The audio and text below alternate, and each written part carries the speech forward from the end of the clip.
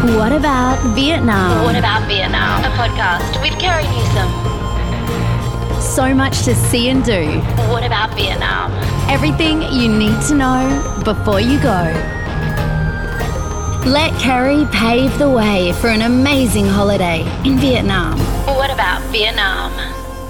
Xin Chao and welcome to What About Vietnam? My name is Carrie Newsom and I am your host.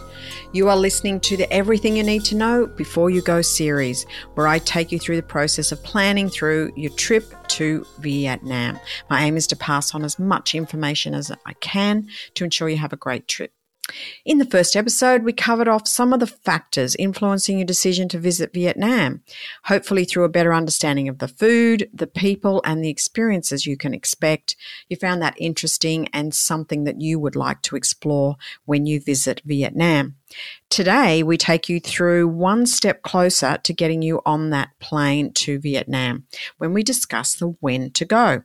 This is probably one of the most common questions I get asked as a travel blogger and with my Facebook page. The reason being, it's actually very important. It's where you move into that commitment phase. And in the case of Vietnam, the timing of your trip is actually quite crucial to ensure you get the experience that you want. It's a long, skinny country, and it's not really that easy to give it a one-size-fits-all answer. As it depends on the experiences you want to have during your trip, and they can be drastically impacted by the when.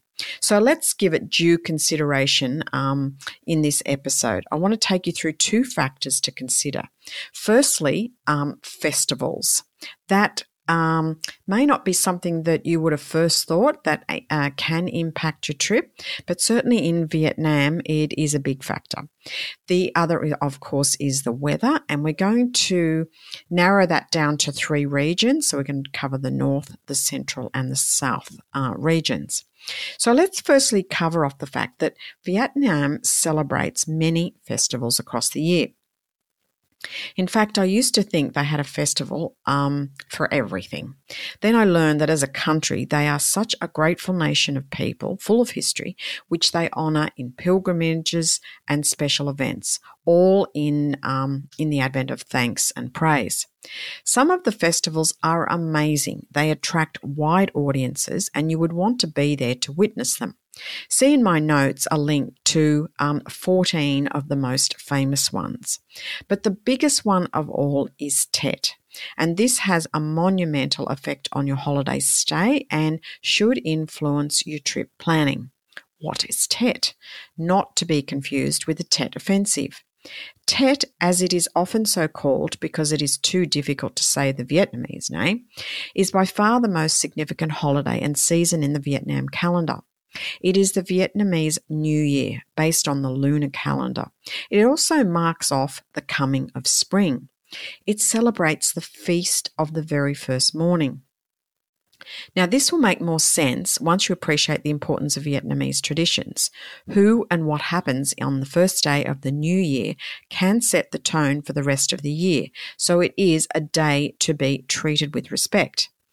Let's talk about Tet dates. Tet takes place from the first day of the first month of the lunar calendar, around late January or early February. So it does vary from year to year. Please check out my episode notes. I've got a link there to a calendar for the next 5 years for Tet. When you are checking on your dates, take note that Tet is known to Vietnamese as New Year's Day, and the day prior to that would be New Year's Eve. Just so when you're planning something and you know they're advertising or promoting something for New Year's Day or New Year's Eve, you know what those days and how they fall. I can't stress enough the fact that Tet is not just about a day or 2 days. It can consume up to about 9 to 10 days. It becomes an attitude. Everything either happens before Tet or after, but not much during. By that, I mean like no big decisions will be made during Tet. It is mainly about paying respects and just about being with the people that you love.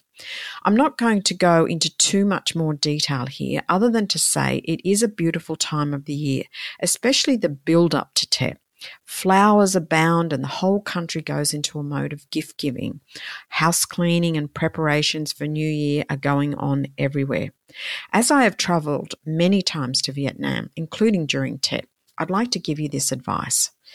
In the planning side of things, buy your travel tickets early and buy them at least 3 to 5 days in advance. This is sort of more centered around your internal travel. So for things like buses, trains, or flights, a lot of the Vietnamese move around during this period. They are going home to visit their families. So you will find tickets are sold early, and definitely, so you avoid and don't muck up your trip planning, make sure you get in early. As far as scheduling is concerned, be early at the airport, bus station, or train, as this is the busiest travel period for Vietnam people. They do travel long distances and they do carry lots of luggage. So be prepared for some waiting time as you're standing in those queues. Just as far as booking confirmations, make sure you bring all your travel documents, confirming all your travel arrangements, tickets, emergency contact details, etc. Really, not having the right paperwork and all that just adds to your time and queues, and you will get some death stares if you are holding up proceedings, let me assure you. As far as, things to do, don't expect to do too much activity-wise on the actual national holidays, and you'll see those dates in my link. Many tourists do think it's all going to be all still happening and there's going to be dancing in the streets. There is, but not on the actual days. So as a minimum, check with your hotel or your homestay about what is open. There will obviously be skeleton staff, etc., available in your hotels. The homestays and the families will obviously let you know what is happening in there and amongst their family business. Now, let's jump to weather, because weather is that next deciding factor when you're trip planning. Firstly, the country is divided into 3 main regions, or maybe 4. So there's the north and the mountain areas, and north, we're going to talk Hanoi, Halong Bay, and then the mountain areas of Sapa. Central, we're going to probably talk around Hue, Da Nang, Hoi An, and then south into the Ho Chi Minh, Kanto regions, Mekong Delta. So let's start with the north. Hanoi, Halong Bay is monsoonal with hot and humid weather from April to September. And this is when most people do tend to travel. They do have an extremely cool, dry season from October to March, where it is puffer jacket weather for sure, freezing cold and wet. I've had bad luck on trips in late March in Halong Bay where it rained heavy and we literally all sat on the top deck of this boat with blankets being given out to us because it was just so damn freezing. Sipping ginger tea was all fine, but it really didn't inspire us to do too much other than stay warm. And that was March. October and November are the best months to visit since you avoid the domestic tourist flow and also experience a more comfortable temperature as humidity tends to be a little bit more moderate in the north in those months.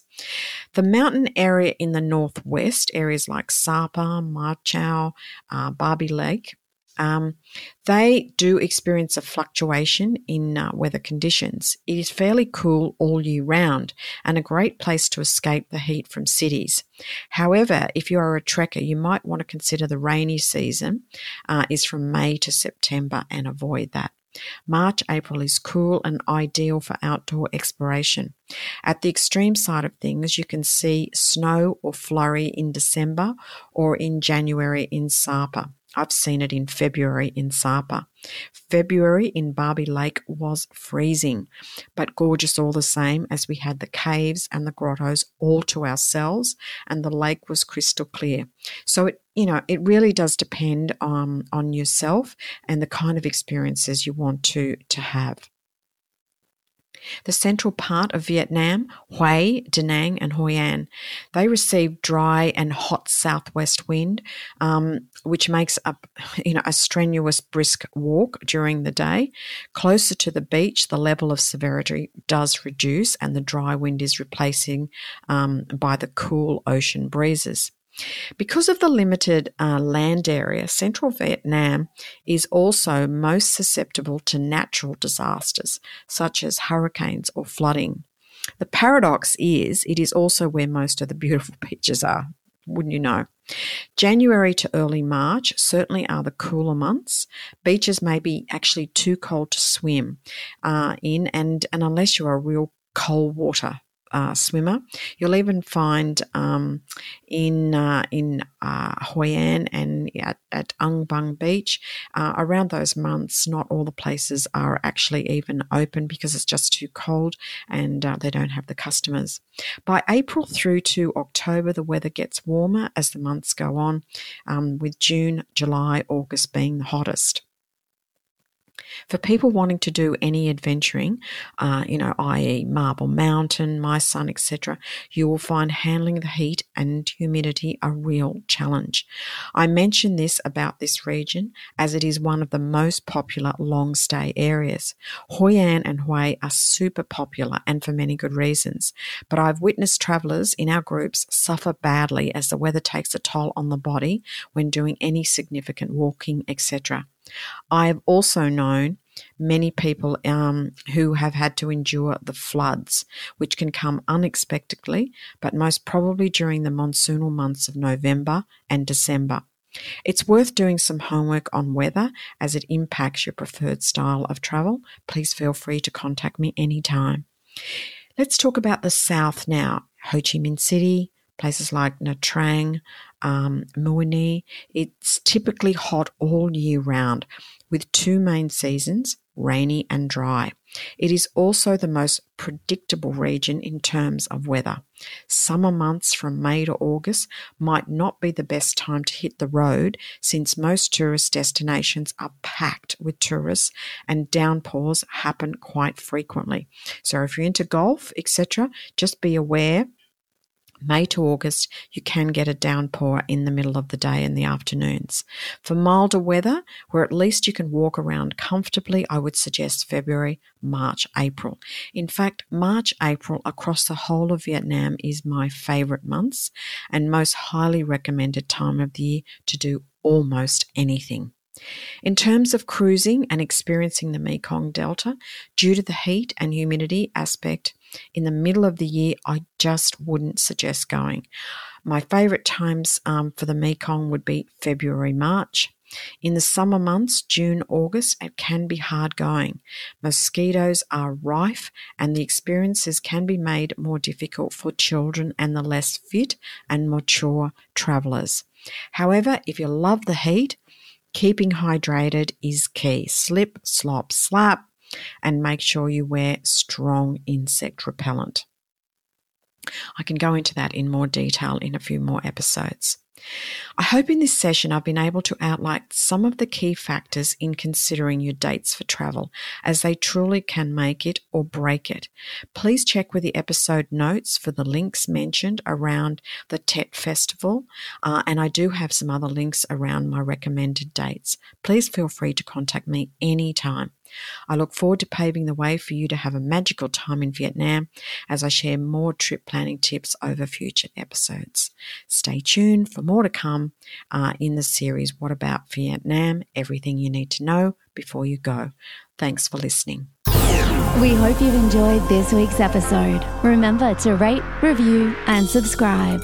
What About Vietnam? A podcast with Carrie Newsom.